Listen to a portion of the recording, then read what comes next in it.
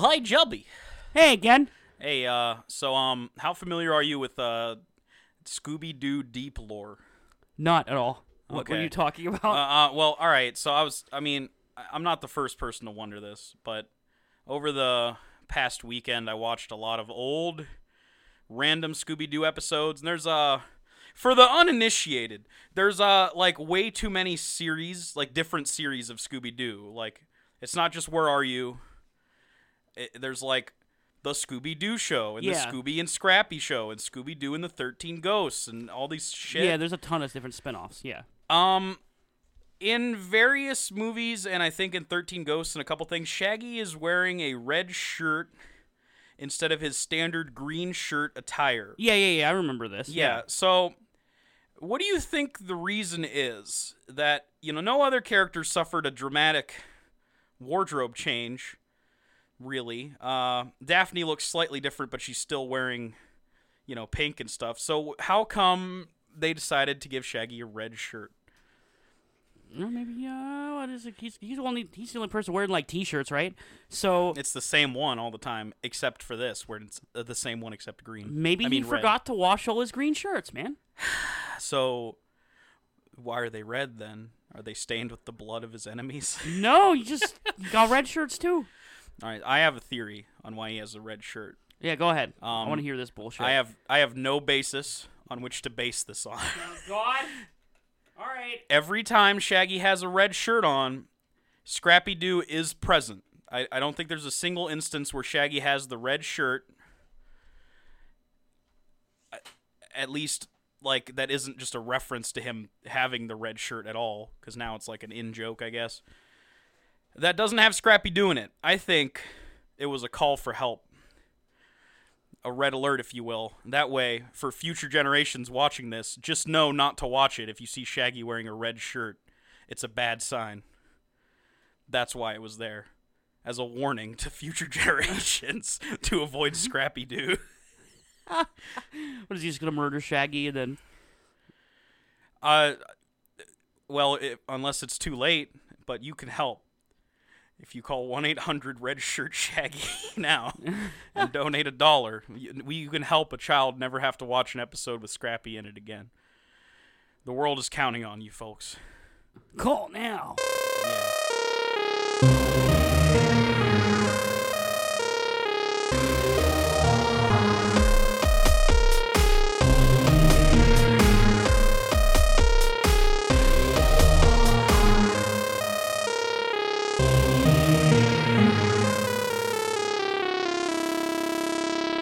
Genhart just called me a pussy, everybody. Welcome to the Get a Jump Show.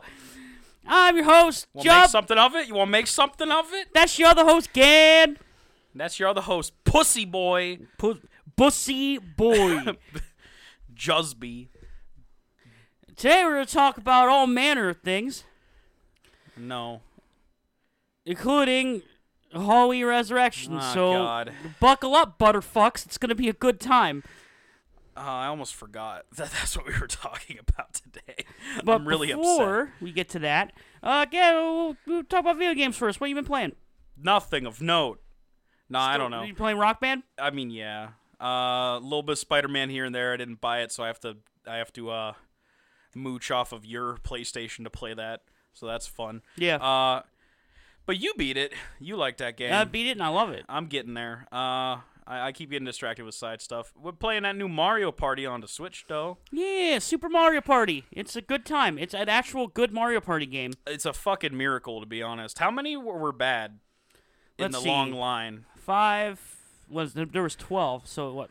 There was 12? 7 of them? The last 7 have been bad? Okay.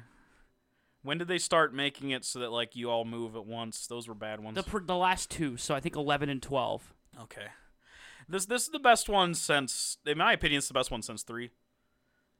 Easily. Yeah, I think it's better than 4 for sure. Yeah, I would say. It's more creative. It finally gives a reason for the characters to be, like, to choose a different character. Because they have their own custom dice blocks. And that adds an interesting element to the game, an interesting strategizing. Every character, they downsized everything. So the boards are smaller, stars cost less, you start with less coins. But you only have a 6-sided die. You can't roll up to a 10 anymore. You can only roll up to a 6. Then on top of that, each character has their own unique character die. They have all manners of things on them. Like there's Wario, which has like, what is it at? 2 -3s, And then 4 sixes. and then 4 6s. -3 coins. Yeah, that's what I mean. Yeah. There's zeros. There's things that give you minus coins. There's things that give you plus coins. So there's stuff It's other than wild. numbers. I actually really dig that system. It's not perfect. There's a lot of little dumb things that irk me, especially like, I guess you can't just play the normal mode online. No, the only thing you can do online is like the minigame shit. I think that's a missed opportunity. Oh, 100%. It'd be cool to have like Mario Party leaderboards. I know it's a game of chance, but it would be interesting at the very least. I don't know. We'll just be able to just play online with random people. Like, It would be neat. it's the kind of game where that'd be fun. They do it for Mario Kart. They do it for Smash. I don't know why they wouldn't do it for their other 10-pole multiplayer franchise. Well, maybe they Doesn't can. make any sense. Hopefully, they can right this wrong at some point. Well, I'm sure they can I don't add it know. if they want to. It would be nice. What have you been playing that's not that? Playing more games on the Switch. My PS4 has actually been kind of collecting dust, but I'm going to start playing in honor of Spooky Season. I'm going to start playing through playing a little bit of Friday the 13th again. Oh yeah, free game. Of the month. It was free at PS Plus. I already owned it beforehand. I bought it. I love the game. I'm happy to own it. I'm very happy. I'm actually really dig that game. I'm not very good at it at all. Not a lot of people are. It's hard. It is, but it has a lot of charm. Yeah, I see a lot of people say that Dead by Daylight is better. they're wrong. They're totally wrong. That game has like no charm. No, it's just like Dead by Daylight's very bland, very boring. Friday the 13th has like all the cool shit and stuff that's like fun from the Friday the 13th franchise into a game. Most importantly, I could pick up the game and play as Jason. Whereas in Dead by Daylight, I have to spend money to play as any licensed characters. Yeah. Or earn coins by playing the game for like ever. Yeah. Now, as like random hillbilly man. Or yeah, whatever. Friday the Who 13th cares? is grindy, but it also doesn't have microtransactions in it. And it's not predatory by any stretch of the imagination. The only DLC you is can't- very cheap costume packs. Yeah, they're very cheap, actually. That's what, $5 for a costume pack or something like that? I think it's $2. Holy shit. I might be wrong, but I think it's that cheap. Yeah, they're super cheap. They're very, very, very good to what And they it adds do. a costume for each character. There's a beach pack and a Halloween costume pack. Now, a lot of that probably has to do with the fact that it was a Kickstarter game. Yeah. Different minds at work here. Right. Yeah. It's the same thing with like Hollow Knight, which is one of the games I've been playing. It had a bunch of like smaller, really like nice, cheap DLC packs. In fact, I think in the Switch version, all of it was just free. I think, Okay. or maybe it cost money. I forget. I don't know. I'm playing my brother's copy, but that game's excellent. It's another Kickstarter game. Took a long, long time for it to come to consoles. It's been on PC for a year now, and I think 2 months ago it launched on the Switch, and now That's it's on when PS4. I've seen most people playing it on the Switch. This is when it like really seemed to take off on the internet for me. I don't Yeah, know. it's because it's a game that's meant for the Switch. It's that kind I of could game. see that. It looks like it'd be a good handheld game. Yeah. I do both with it. I like using my Pro controller. I don't like using tabletop mode because it's kind of weird to me. Okay. But I love that game. And at first, it didn't really grab me. It's a Metroidvania game, so its entire mechanics is based on exploration, finding new powers, backtracking to go to new areas, using those newfound powers. That's the foundation of the gameplay, like it is in every Metroidvania game. Sure. It's emphasis on exploration, environments, and combat. And the combat in Hollow Knight is very interesting because you have a sword that you attack with, right? And when you hit something, it bounces both of you backwards. And so there's an interesting mechanic where that creates some interesting scenarios where you can use that to position yourself and use that to position other enemies. And it makes it really interesting, really weird to get used to at first. But Okay. as I've been playing it more and more, I've come to like it a lot more. And that's kind of what's been happening with the whole game so far. At first, I wasn't really impressed. I was like, okay, this seems really typical to me. It's like a regular Metroidvania game. The environments are beautiful. The music's great, but there's nothing like catching me Hooking yet. you really, but Yeah. then that moment happened. Yeah, that moment did happen where I went to like what's basically the core of the whole map. It's about, I'd say, three and a half hours into the game. I went into this area, and then it starts off with a really hard enemy. I fought it, I beat it. It was great feeling beating that thing. And then you walk out, and it's this large area, very vertical, very dark, stormy. There's like rain coming down everywhere. You go up to like the end of this little hallway, and there's a glass, and you walk up to the glass, and the rain's falling down, and this beautiful, beautiful music kicks in. The environment looks so gorgeous, and then right there, it just hooked me. And I was like, this is enough for me to like really start digging this game. And I know it gets insanely deeper, like as you go on. And like from my brother played this game first, and he's letting me borrow it, and he said that it gets pretty nuts in the late game with all the different shit you can do and all the different stuff that happens. So, but it really builds up. Okay. And I'm okay with it. I'm along for the ride. All right. I might give it a go in a little bit here. Metroidvanias have never really been my thing, but I'm going to give one a shot soon. You haven't really played any. I'm giving the beginning of that genre a shot, basically. Symphony of the Night? Yeah, it's coming to PS4 soon if it's not out already. Yeah. By the time you listen to this. I'm going to buy that. Does it come out Friday? I think so. Next week? And it comes with some other game, too, or something. It comes with Rondo of Blood. Is that another game entirely? Yeah, this is a port of the one that was on the PSP. Okie dokie. I think it was back in the day. Well, it probably looks fine. I don't know. It's Symphony of the Night, so how high scale do you need it doesn't need to be. The game's gorgeous. It ran on a PS1. They didn't upscale the graphics or anything. It's the exact same. Rondo of Blood is I think it looks really good, even on the PS1. It's a pretty gorgeous game, actually. Oh, yeah. Rondo of Blood is more of a classic-style Castlevania game where it's more linear and Sure, shit. okay. It's still pretty good. You play as Richter in that one? Yes. Okay, cool. That's the introduction to Richter. Oh, all right. But it didn't really come out in America for a while. Actually, for us, the introduction to Richter was Symphony of the Night, which is very weird. Where you get that infamous, like, die, monster! Yeah, so, like, it makes sense shit. if you play... like, the beginning of Symphony of the Night makes more sense if you play Rondo of Blood first. Yeah. Because then it kind of, like, it ends, and then, like, Symphony of the Night picks up. And you're like, oh, this makes sense. Oh, okay. Well, should I play that one first, then? You don't have to. I'm also not really big into Castlevania. It's not important. All right. You don't have to. If you're buying it just for Symphony of the Night, it makes sense. It's one of the best games ever made. To be into Castlevania, but I don't know if the gameplay has never hooked me. But I've also never really given it a real college try. You know what I mean? Yeah. No, Symphony of the Night is one of the best games ever made in general, and I think you'll love it. As much as I like spooky shit, I should probably get into Castlevania. Yeah. Probably really like it. I think you might not like the earlier ones. They're unforgivingly challenging. They're linear. They're all level-based. They're not as... Probably how I feel about most NES games, to be honest. Yeah, it's not as well-made until Symphony of the Night, and then after that, the Game Boy Advance Castlevanias, all amazing. The Nintendo DS Castlevanias, all amazing. Okay. Then you get to the 3DS one, and it's not that good. Yeah, what about Castlevania 64? Masterpiece. Isn't there two on the 64? Yeah, they both suck ass. That's interesting. They run the same garbage engine. Those are expensive games, too, which is weird. That's because everybody likes having those bad games. Well, I mean, like, to finish your Castlevania collection. They probably only printed it once because it was bad, if I had to guess. So yeah, that's probably part they of it. do a second printing. Nobody gave a fuck about it. They didn't sell. And then one more game we've been playing before we move on. I know this is a long game segment, longer than we've ever done before. Hey, that's all right. But, because I haven't been watching anything, so I guess I'm out of that. My segment on that will be long anyway, so... Yeah, we might even do a big topic. We'll see what happens. I've been playing The Messenger. I played and beat The Messenger on the Switch as well. That game I'm extremely interested in because it looks wild. Yeah. I first heard about the game from one Greg Miller. Whose wife, Genevieve Saint-Onge, if I pronounce that correctly, it's hard. I don't know French very well. I don't know. She calls her Jen. I would just her name is Jen. But she's part of an advertising firm thing that kind of like takes indies and promotes them. And The Messenger was their first major client. Okay. And so that's how I heard about it. Oh, that's cool. And I didn't really hear that much about it because like I was sold kind of instantly where they're like, okay, it's a retro style game that's like Ninja Gaiden. I'm like, okay, I'm in.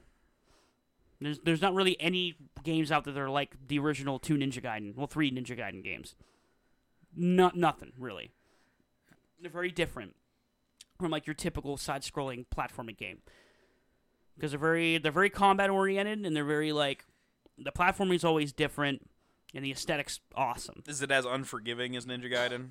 No, not even close. That's good. There are segments that are hard, but usually they're for getting collectibles. You don't have to get. that's fine. Yeah. As long as it's not like, in order to beat the game, you have to kill yourself, basically. No. It doesn't get that bad. And it was pretty much a breeze for me. There was a couple parts that got me, but it's not that hard. All right. But there's 2 big twists in that game.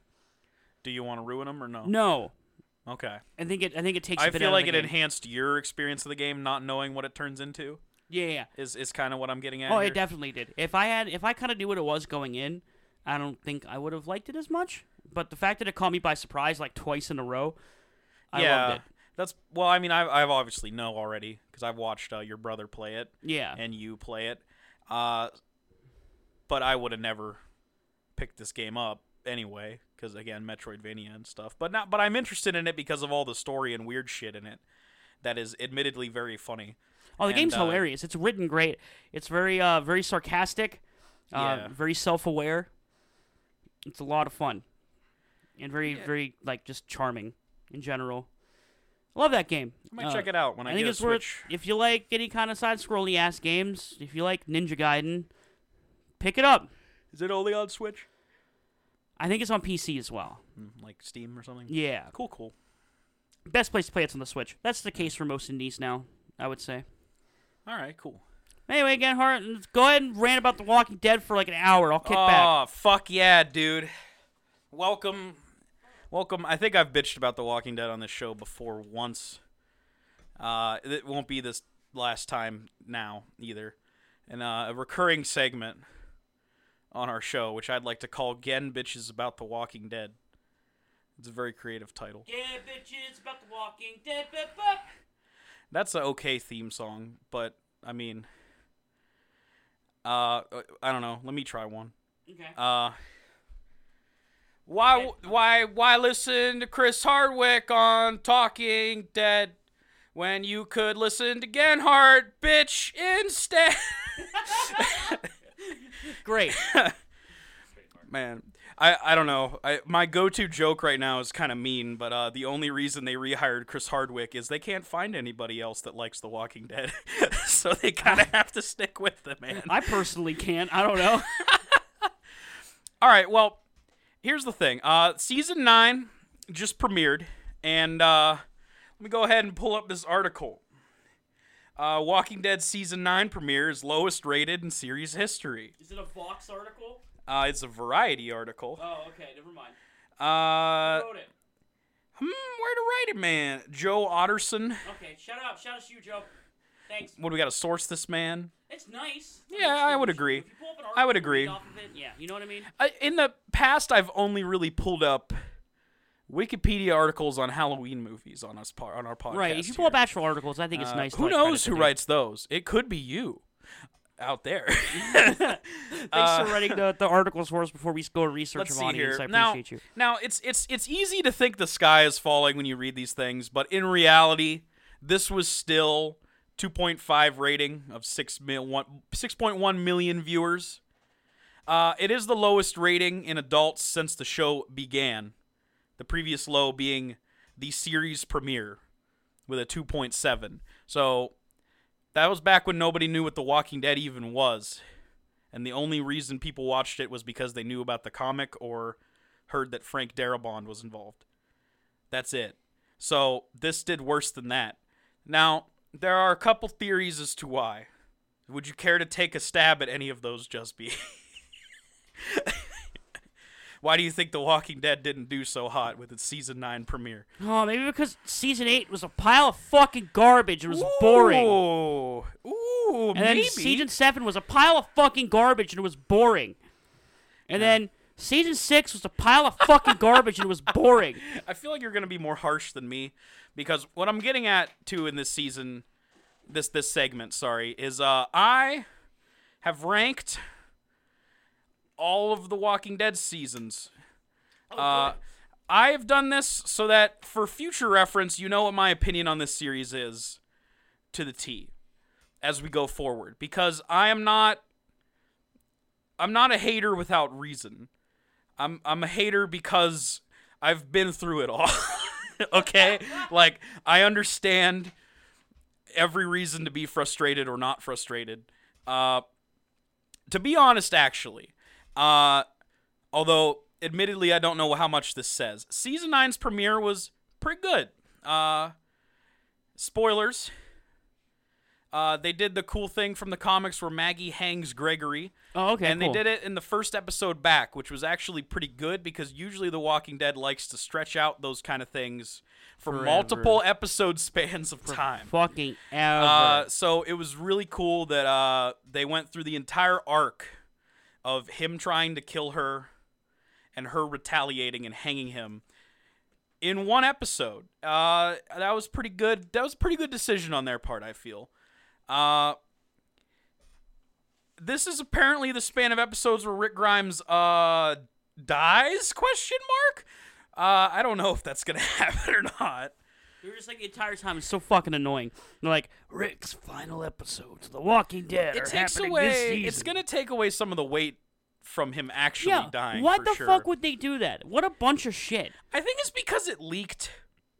Oh, did it leak? I don't know if they wanted that information to get out, that it was his final episode. So then they had to address it at Comic-Con. But it could have been part of their plans all along, because it's so embedded in all the marketing for this last season here, his last season here. And apparently he's only going to live for the first 6 of 8 episodes of this chunk. Oh yeah, another thing I would like to state for the record, in ranking the seasons, I've actually ranked them as half seasons, because that's how AMC thinks of this show. And it's very clear from looking at it. There are 2 season premieres and 2 season finales every year for this show. Yeah, it seems like there's 2 seasons a year for this show. They basically make it 2 seasons a year for this show. And really, it feels like it too, because sometimes it's varying quality. Like, one half will be great, or at least okay. And then another half will be like, what the fuck? I found it very like a tonal mess. And it doesn't really follow through as one story from episode 1 to 16. It's more like 1 to 8. And then 9 through 16. There's a very big cutoff, and it's usually like a dumb cliffhanger, like lol, Carl's gonna die, or something else dumb. It's you know. So let me see what I got here. Oh boy, a studio audience is gathering. Hello, studio audience. Come here, studio audience. I'm gonna ask. I have 2 members of my studio audience. I'm gonna ask both a question. What do you feel about AMC's The Walking Dead? Just give me like a 2-word response. Piss. That's good. One word. One, perfect. Half the time, just as much weight. Perfect. All right. My other studio audience member, what do you think about The Walking Dead? 2 words or less. The Walking what? That was 3 words, but that's okay. Go ahead and sit down. The Walking who? The Walking whomst? Yeah. Oh, this is a ranking of the entire TV show franchise. I've included Fear the Walking Dead, which just concluded its 4th season. So, let's see. Now you've only watched a little bit of this show, right? That's what I think about The Walking Dead. Go ahead. That's fair. Which seasons have you watched, and like where did you stop, Jusby? Just to clarify. 5?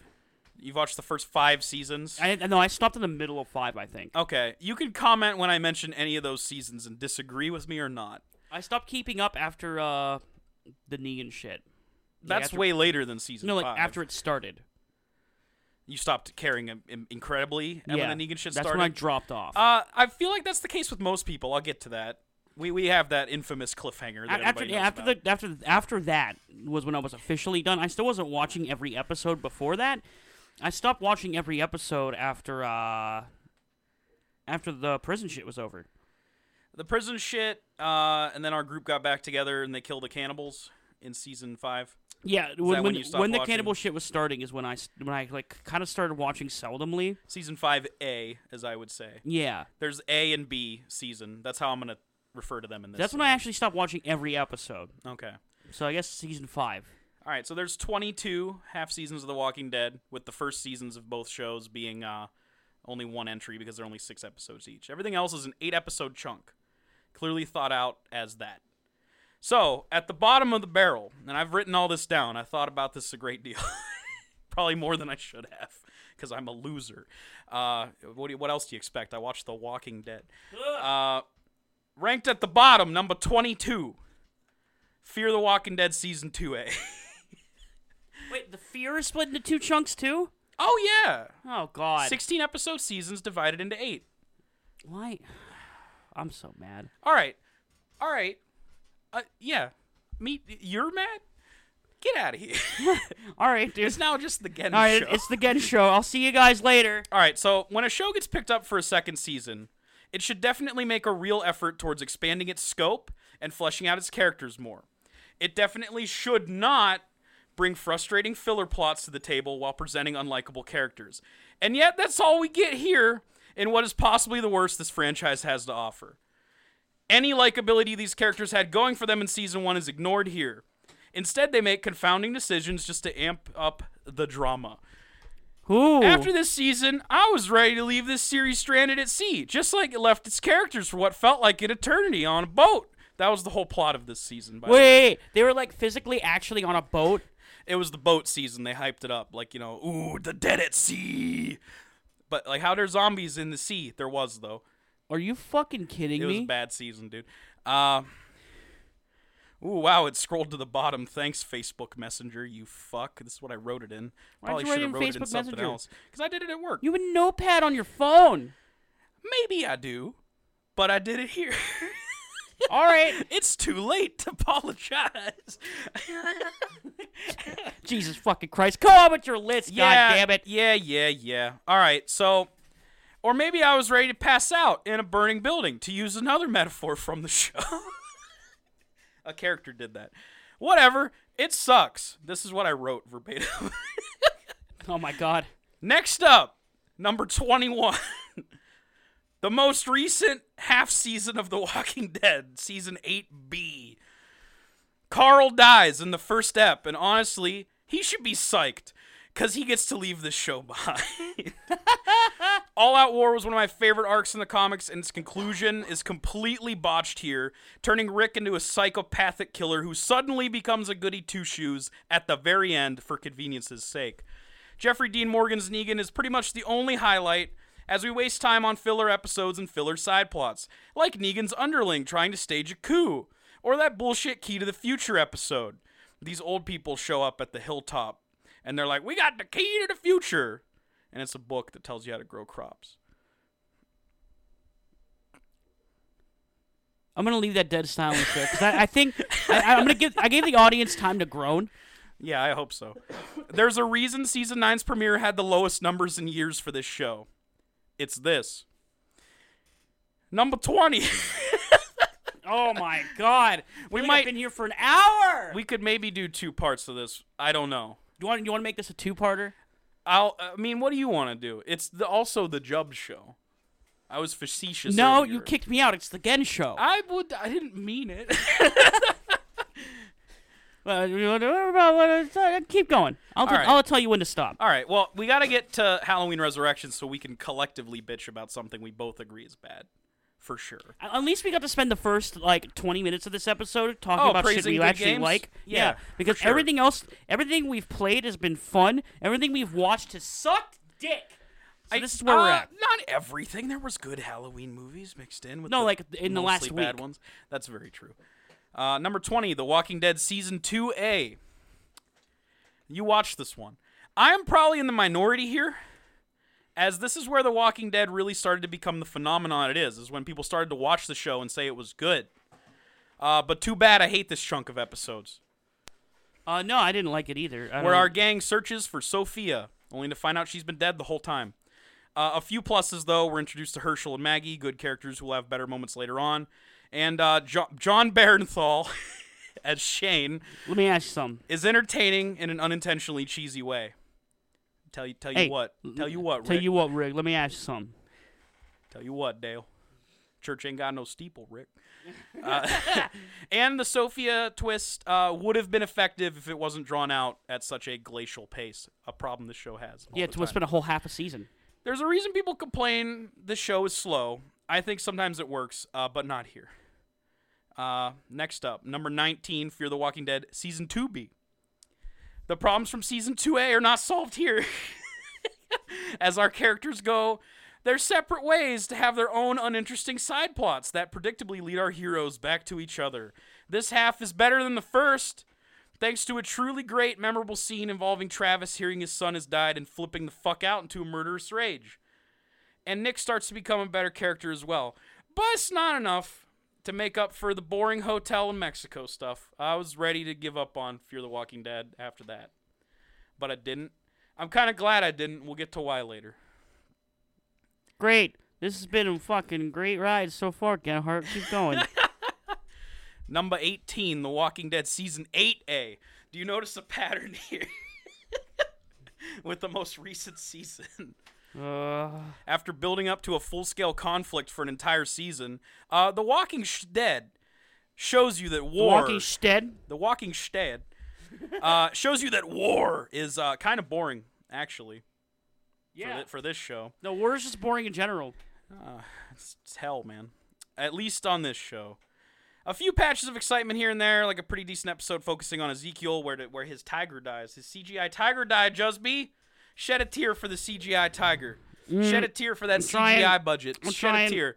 I can't. I'm sorry. Okay. But it can't make up for the slow drudge that these episodes feel like, and it's topped off by, I'm still mad, the infuriating and baffling decision to have Carl killed off. Remember Carl? Remember reading the comics and he's still alive, Jusby? Remember Carl? Yeah, he's the best character of the fucking comics. Remember how he's like the second main character? Yeah, well, they're killing off the main character too, apparently. There is no God here. Do you think God watches The Walking Dead man, and he's like, I'm glad I didn't create that? I bet the writer's room's like, man, we're having a lot of issues lately and people are getting uninterested in the show. How do we spice it up a little bit? Nah, we can't just write it better. How about we just kill Rick?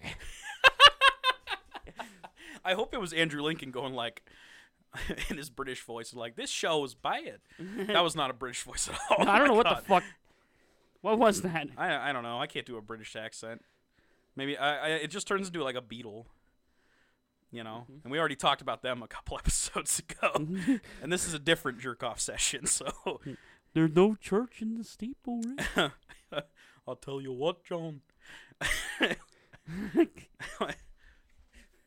God. Keep going. No. Keep going. All right, fine. Number 17, Walking Dead, Season 6A. Positives first. This one has one of my favorite episodes in it, which is Here's Not Here, which shows us how Morgan goes from a full-blown psycho to a staff-wielding pacifist. In my opinion on this show, isolated character-driven episodes are like where it shines, I would say. But the rest of the season is a very scattered mess. They set up this villain called the Wolves, and they end up being a pretty half-baked threat. Our group gets scattered all over the place again. Oh, and Glenn died. Except that he didn't, because he hid under a dumpster. And quite possibly the dumbest side plot this show has ever concocted. It's only a possibility, because there's plenty of them. A cliffhanger leaves us with zombies pouring into Alexandria. I hope Alexandria has enough dumpsters for everyone to hide under. They don't. All the not characters die, and that's next season. Next up, number 16, The Walking Dead Season 2B. The second half of Season 2 still manages to waste your time with a plot that goes nowhere.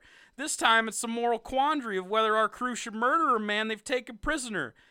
Spoiler, Shane just kills him. Remember? Yeah, I remember. Our characters bicker and sometimes have full-scale brawls.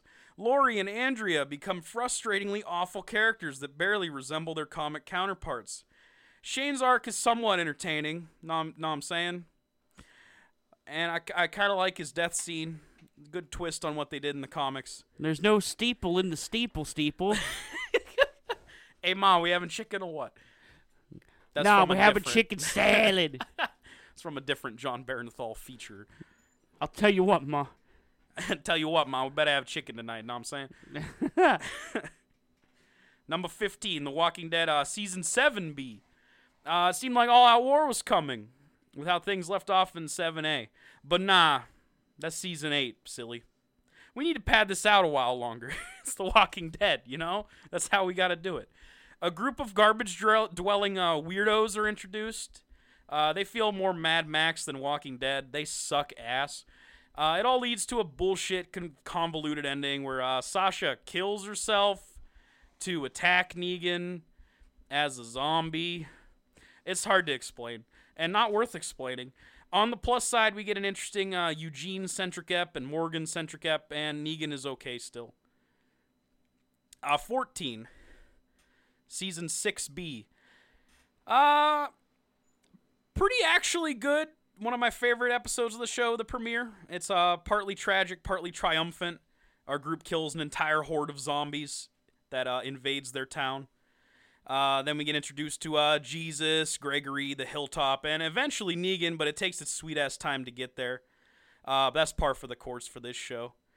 Some slightly frustrating Carol and Morgan drama. Biggest problem this season has is its infamous cliffhanger, where Negan kills the cameraman. It's been 2 years and it's still frustrating.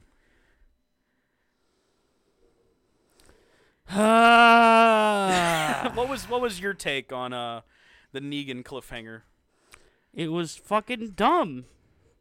All right, thank you. It was Josie. so everything this show does, and it tries so hard to just drag shit out forever and ever and ever, and they do it in their marketing too. And I think it makes it worse. It really does.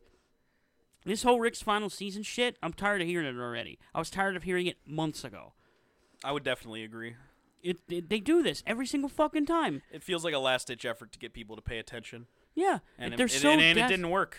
They're so clearly and obviously desperate, and they just keep doing it. They think it's like they push harder, it'll make people come. But it does the exact opposite. They should pull away, be more subtle, hire better writers, write better. Instead, they just push it, and they keep pushing the audience's buttons. This show's going to crash soon.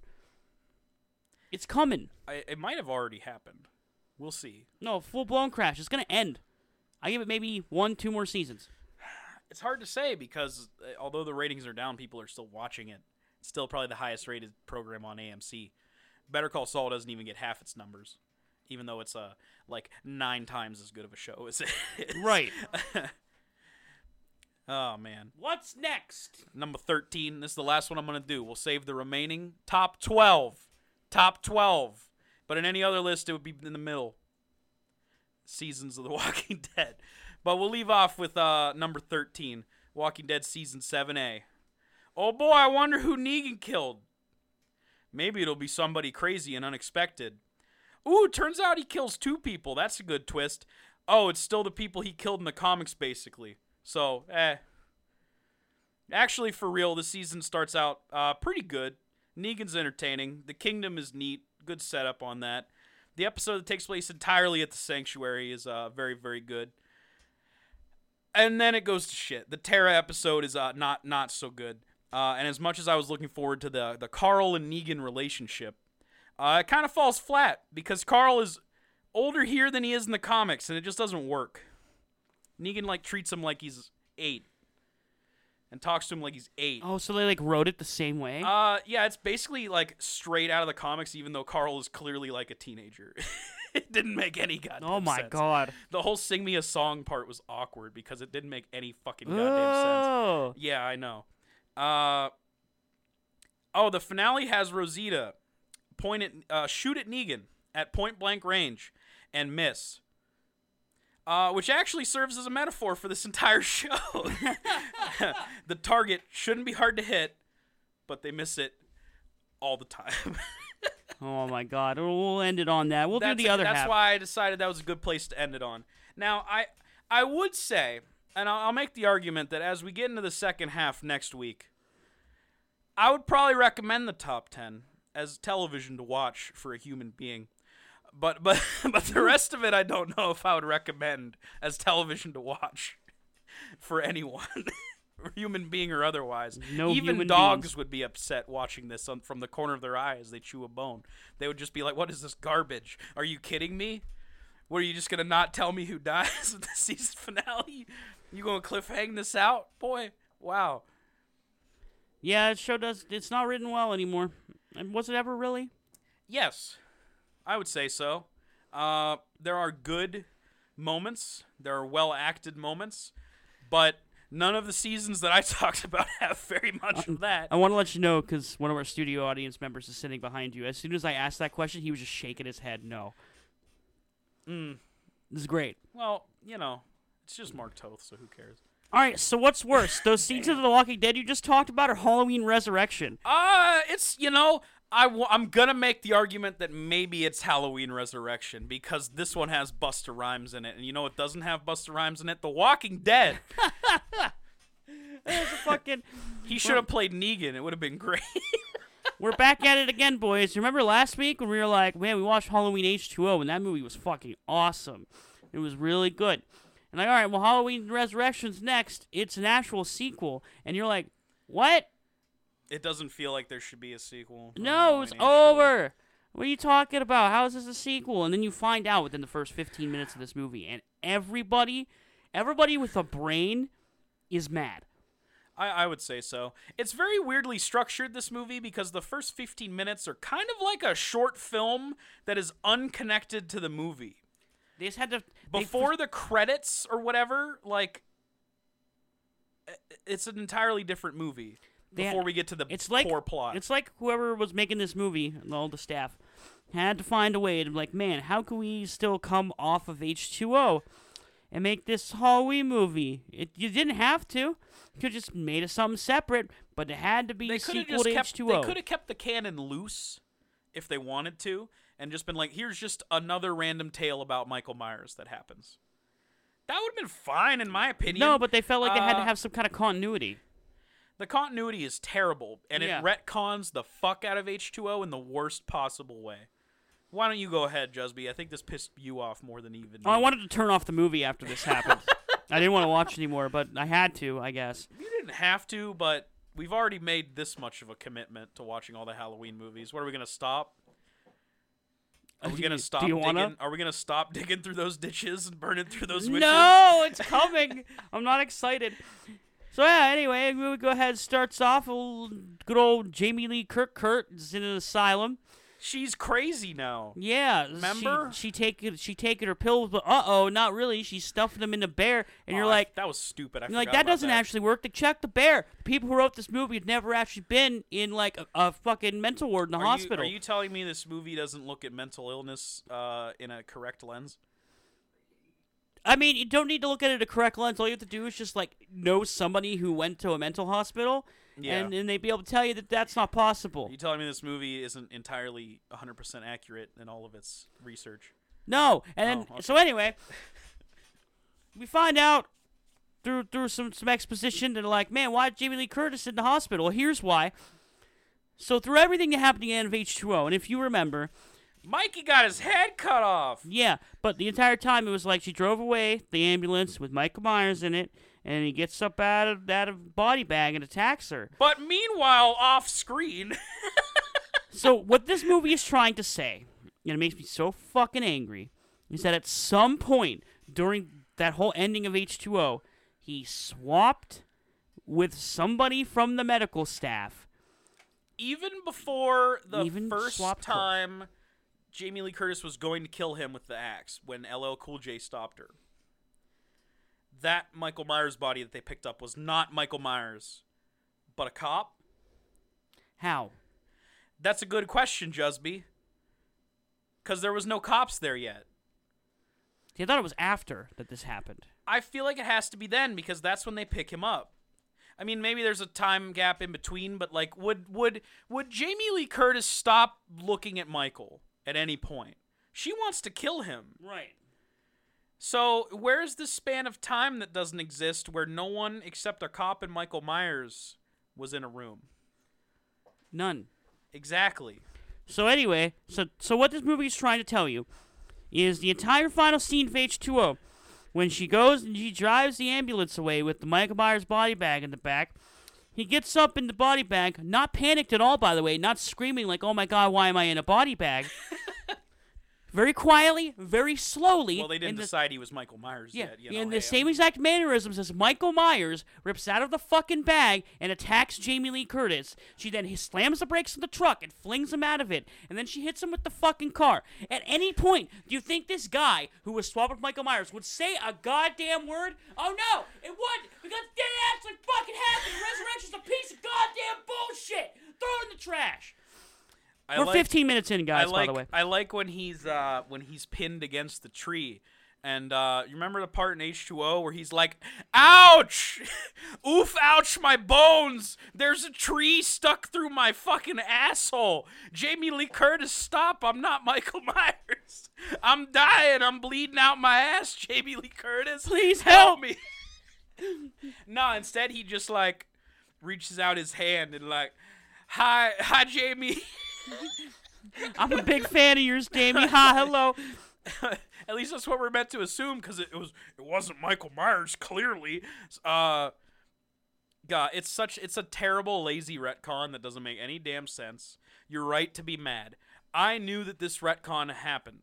I had no idea going in. I didn't. Well, you know what? To be fair, I knew what happened to Jamie Lee Curtis's character. I didn't know how Michael Myers came back. That part did piss me off a lot because it doesn't make any damn sense. Our friend Kuiper looked it up after we were done talking about H2O on the previous episode's podcast, where he was in the studio audience and he was like laughing the whole time because he looked it up like during the podcast. We were talking about it and he was like, oh my God, they don't know. He told me I was going to be super mad, and he was very right. Yeah, he was. I was fucking livid. Anyway, So anyway, after that... To get to the rest of it. No, we're not even done with the first part yet. I know. So then, like, That's what I mean. oh, look, Mikey shows up. It's like, oh, shit, what are you going to do, Jamie? She tries to fight him off. She's got traps set up because she's a big old crazy. And lures him to the rooftop and hangs him up. She's like, I knew you would come, Michael, or whatever. Yeah, it was a dope line, but, like, too bad it's in a shitty movie. Anyway... You're right. She traps him up and hanging in this thing, and she gets ready to cut off his head again. And she's like, oh, but I gotta make sure it's actually Michael this time because I got PTSD. And then she go ahead. Because she got fucking conned last time. Yeah. Mike pulled an epic prank on her. Fucking epic prank, dude. Lol XD. Anyway, she goes to take off the mask. She goes to take off the mask. Mike Myers punks her again, except this time he picks her up, throws her off the fucking building. She's there with them. They're hanging on. If she says something to him, I don't forget. At this point, I'm just fueled with rage. And then she just falls and dies. Yep. And then the credits start. And I'm like, at that moment, I said very loudly, very angrily, turn off the movie. You're forgetting a very important nonsensical part. There is a... Really? Yeah, there's another patient at this asylum who just like says facts about other serial killers and shit. Oh, there's a reason I didn't say anything. And in a anything. POV shot, Michael Myers goes up to this man, and we think he's gonna kill him, but instead he hands him his knife, and then the guy starts saying facts about Michael Myers. I don't know what that was meant to convey. Is Michael Myers giving him the knife so that he can become a new serial killer like Michael Myers? He's already in an insane asylum. He might already be a serial killer. He's clearly insane. What the fuck was that scene meant to convey? Why was it in the movie, Jusby? It was meant to convey nothing, Genhart. It was meant to convey that it's the end of the short film and now the movie begins. This has nothing to do with the rest of it, other than Michael Myers is back. That's all that meant to do. Oops. Oh, well, all right. So then we got to start. This is the Star Halloween Resurrection, right? It's the real world Haddonfield, everybody. Let's go. Yeah. That's the plot of this movie. Yeah, it's some reality show bullshit that runs on 1998 internet. In 2002? Yeah, y'all motherfuckers tell me if you could stream off AOL. Hell no. No, you can't stream off fucking AOL dial-up. You fucking kidding me? They're live streaming a like a Ghost Adventures esque look into the Michael Myers house. We have our throwaway characters. None of them matter except Busta Rhymes. Yeah, so we got, all right, so it's Busta Rhymes. Busta Rhymes, and he creates this reality show where it's like... Dangertainment. It's called Dangertainment. You go to spooky house, you lock them in the spooky house, you put up hidden cameras everywhere and cameras on the people's heads. And then you see what happens. Get them spooked. It's a setup. This is revealed later. They just like put a bunch of spooky shit in the house for them to find, so that there's a show. Yeah, because the reality of it is very boring, like this movie. Even going to the lengths of Busta Rhymes dresses up like Michael Myers to freak them out at one point. And because of that, there's a very comical scene. Oh my god, that scene's legendary. Busta Rhymes and the actual Michael Myers are together in a room. He runs into him. Yeah. And he's like tells him to fuck off, and then like Michael actually fucks off. I don't know what the fuck they were thinking about that scene. I think it was just written by Busta Rhymes. Like, he's like, don't I want even to talk know. to Michael, tell him to fuck off, and he's gonna fuck off. Like, all right, Busta. Are you gonna tell Busta Rhymes no? Yeah, He's tell him clearly to- he clearly is the best thing about this movie. Yeah, but I would have told him to run far, far away from it. Yeah, he should have. Yeah, it's really he thinks that it's someone else pulling the Michael Myers gag. And he's like, but I'm supposed to be doing the Michael Myers gag. You need to get out of here. Get out of here. And then Michael leaves. He told him to get out. And Michael was like, shit, okay. Anyway, so we're introduced to all of our characters. We're going to go into the Dangertainment house, and they who all are- suck. Who are our characters, Jusby? What's our lovely cast? Can you remember any of them? No. Same. We have Let's see. Hold on, wait. I might be able to get Goth Boy. There's Goth Boy, there's Boobs Girl, there's I was gonna say Boob Lady. there's a less Boobs Girl. Well, paid to show her tits in Movie Girl, not paid to show her tits in Movie Girl. Right. Had a lesser contract. Our main character, Girl, I guess. she then- is less. She's more reluctant than all these other people. and then another Get it? douche. She's and relatable. then another douche. There's 3 guys, 3 girls. white douche, black douche, and Other douche. and then other white douche. Who's the goth douche? Yeah, it's Goth. He's douche not really talking about. goth. It's just like there's a scene when they're interviewing them, and he's like, whoa, Mike, Charles Manson was a visionary, or whatever the fuck he was saying. It was some bullshit. Like I don't that. remember. I don't remember anything about these characters. It's an interesting experience watching this movie because your eyes are glazed over from rage and boredom during the setup of the premise. Like, after Jamie Lee Curtis is killed, you're like, what the fuck's the point of watching the rest of the movie? And when they're trying to set up all these characters, you don't give a shit at all. My favorite thing about the promo material for Halloween Resurrection is that Jamie Lee Curtis is all over it. This is why I wanted you to see the trailer, so that, like, you understood that they advertised this movie with, like, falsely. Like, they basically lied to everybody. Like, yeah, Jamie Lee Curtis is in it. They And then show she's in it for the 15 major minutes. plot of, we're filming in this Michael Myers house, and then they show the Jamie Lee Curtis appearance at the end, where she's like, hello, Michael, I've been expecting you. Which makes it seem like They made it seem she's like going to show up at Right. the house at the end of the movie. Instead, she dies in the first 15 minutes. What a fucking waste. What a bunch of lying assholes. yeah. This whole movie's a waste. God damn. Anyway, so gotta keep moving on with the fucking plot, I guess. Now, Now, what we're in the- about the subplot where girl's boyfriend who is being catfished? I think because he's like a fucking freshman in high school. something like that? I don't know, She's but like a college student, and she doesn't know his age. he's talking to her on fake AIM. On fake AIM, he's she's like, watch my show tonight. I'm gonna be live on the Michael Myers show. And he's like, okay, but he does it at a Halloween party, and then everybody gets invested. I think it's some attempt to be meta about this shit, where everybody sits down and watches the movie and goes, that shit's fake, yo. That's not a real death, when, like, the real deaths start happening in the movie. Man, I forgot my lighter, but I was about to make a gag about, like, I think at this point it's time to do a candlelit vigil for the Halloween franchise. But that was a long I time forgot ago. my lighter, so the joke is canceled. Here's me screwing the candlelit back on. Okay. I don't know if the effect would have been good via podcast. You could hear the noise of me striking the lighter, and then I'm like, we're doing a candlelit vigil for the What Halloween kind of flavor franchise. is that candle over there? Oh, it smells really good. It's a strawberry shortcake Can candle. you guys smell that through the podcast? No, we don't have smell-o-vision. You want smell-o-vision? Pay me. Man, they probably had it in 2002 on that internet that was highly advanced. Oh, Tyra Banks is like I the remember- producer lady. Oh, I was start trying to get off topic really bad. I was going to start talking about Spy Kids 4D. At least that one doesn't kill off its leads. I don't know. They're also kids, so I don't know if that'd be a good But idea. Busta Rhymes and Tyra Banks aren't in it. You know, is that a detriment or not?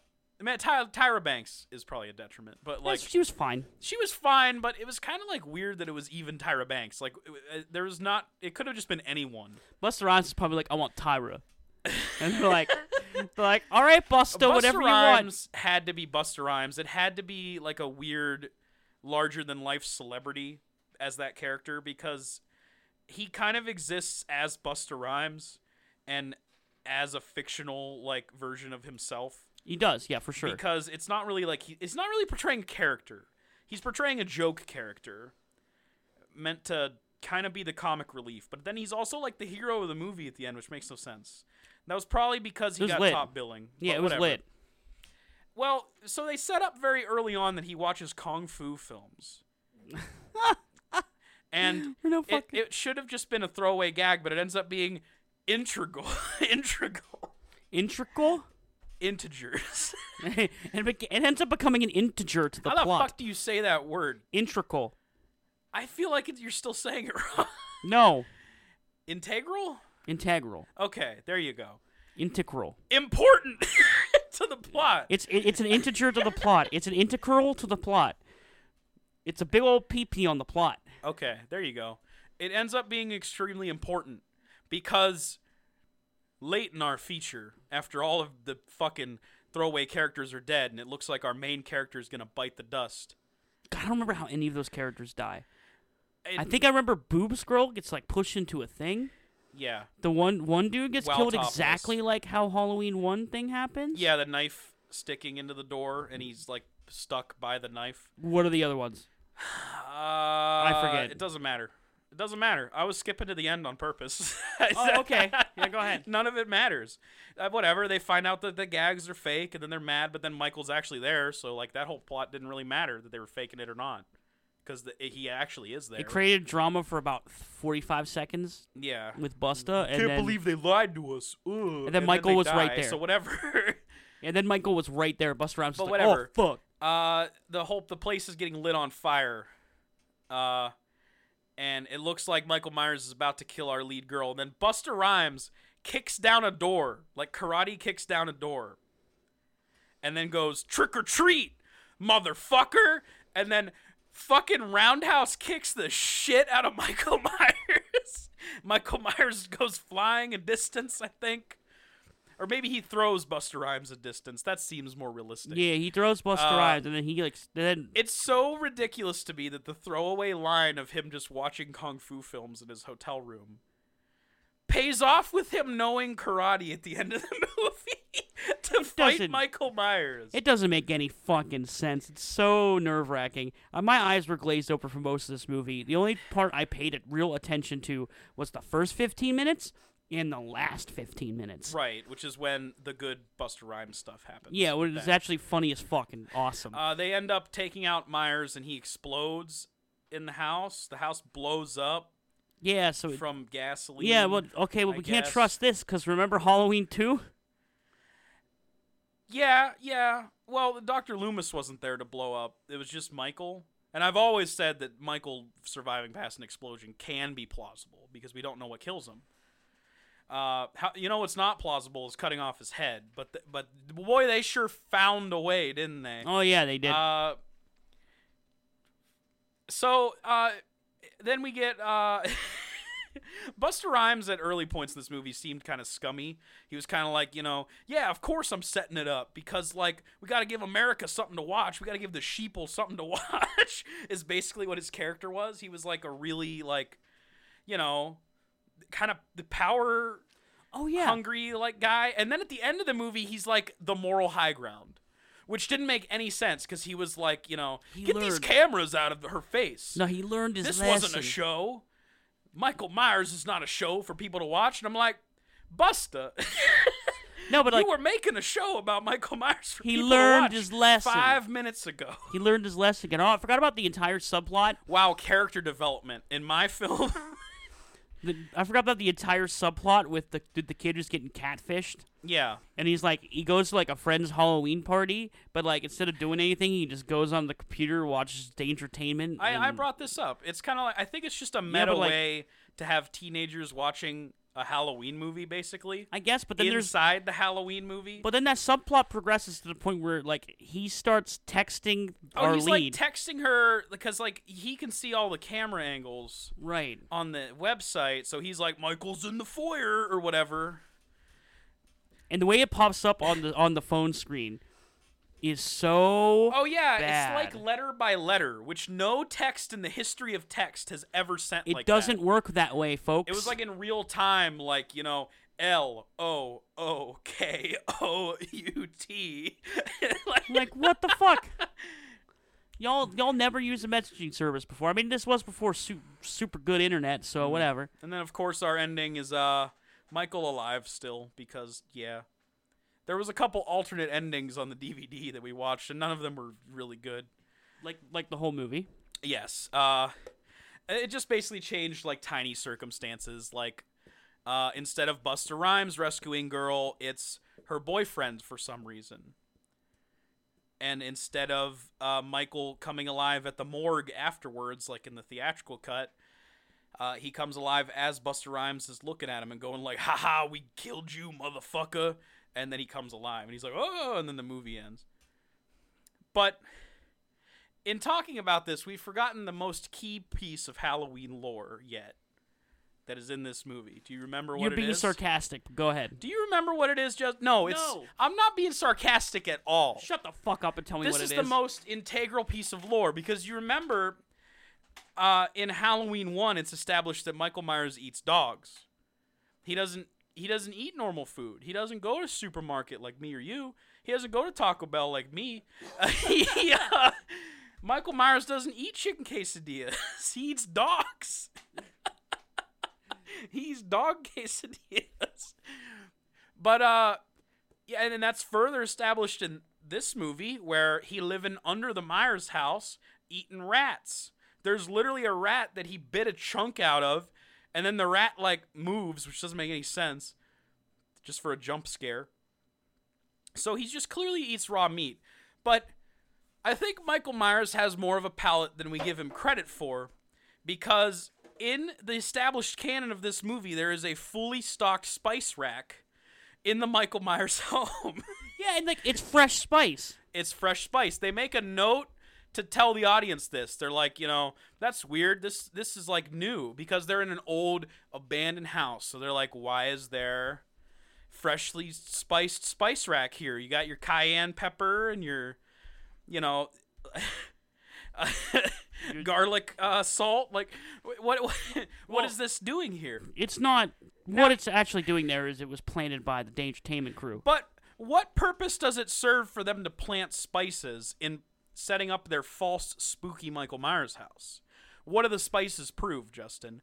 I don't think they put it there. I don't think they put it there. I think Michael Myers put it there because he needs to put a little cayenne pepper on his dead rats before he eats them. Because, clearly, he's more human than we gave him credit for. He has a palate, Michael Myers. Sometimes you gotta put a little Tony Cash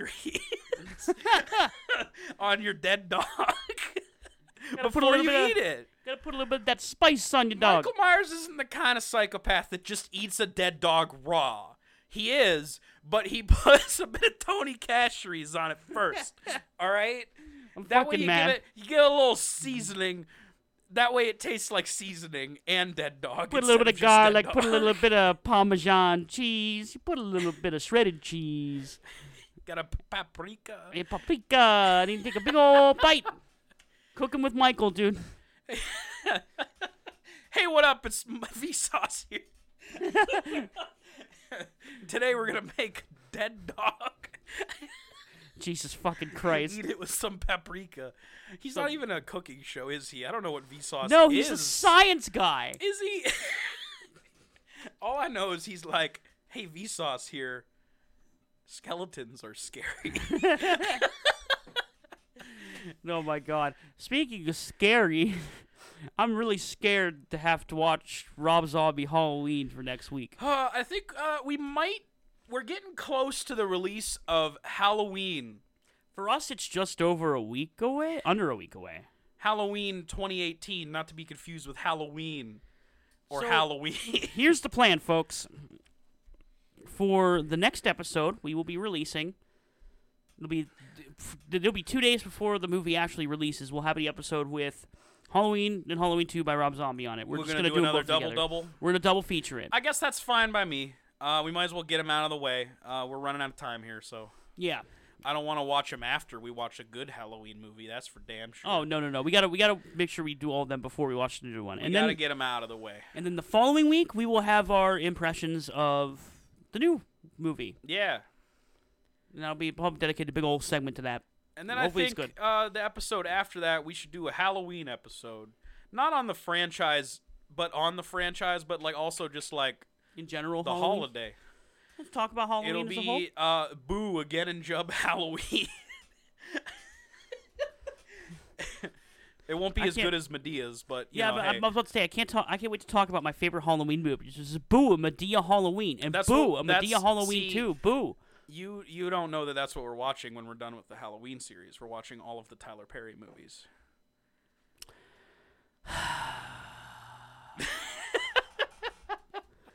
I don't want to be here anymore. I don't want to do the show You anymore. don't have a choice, just be. We're gonna watch Meet the Browns. I'm done. We're can't. Dad's Show is canceled.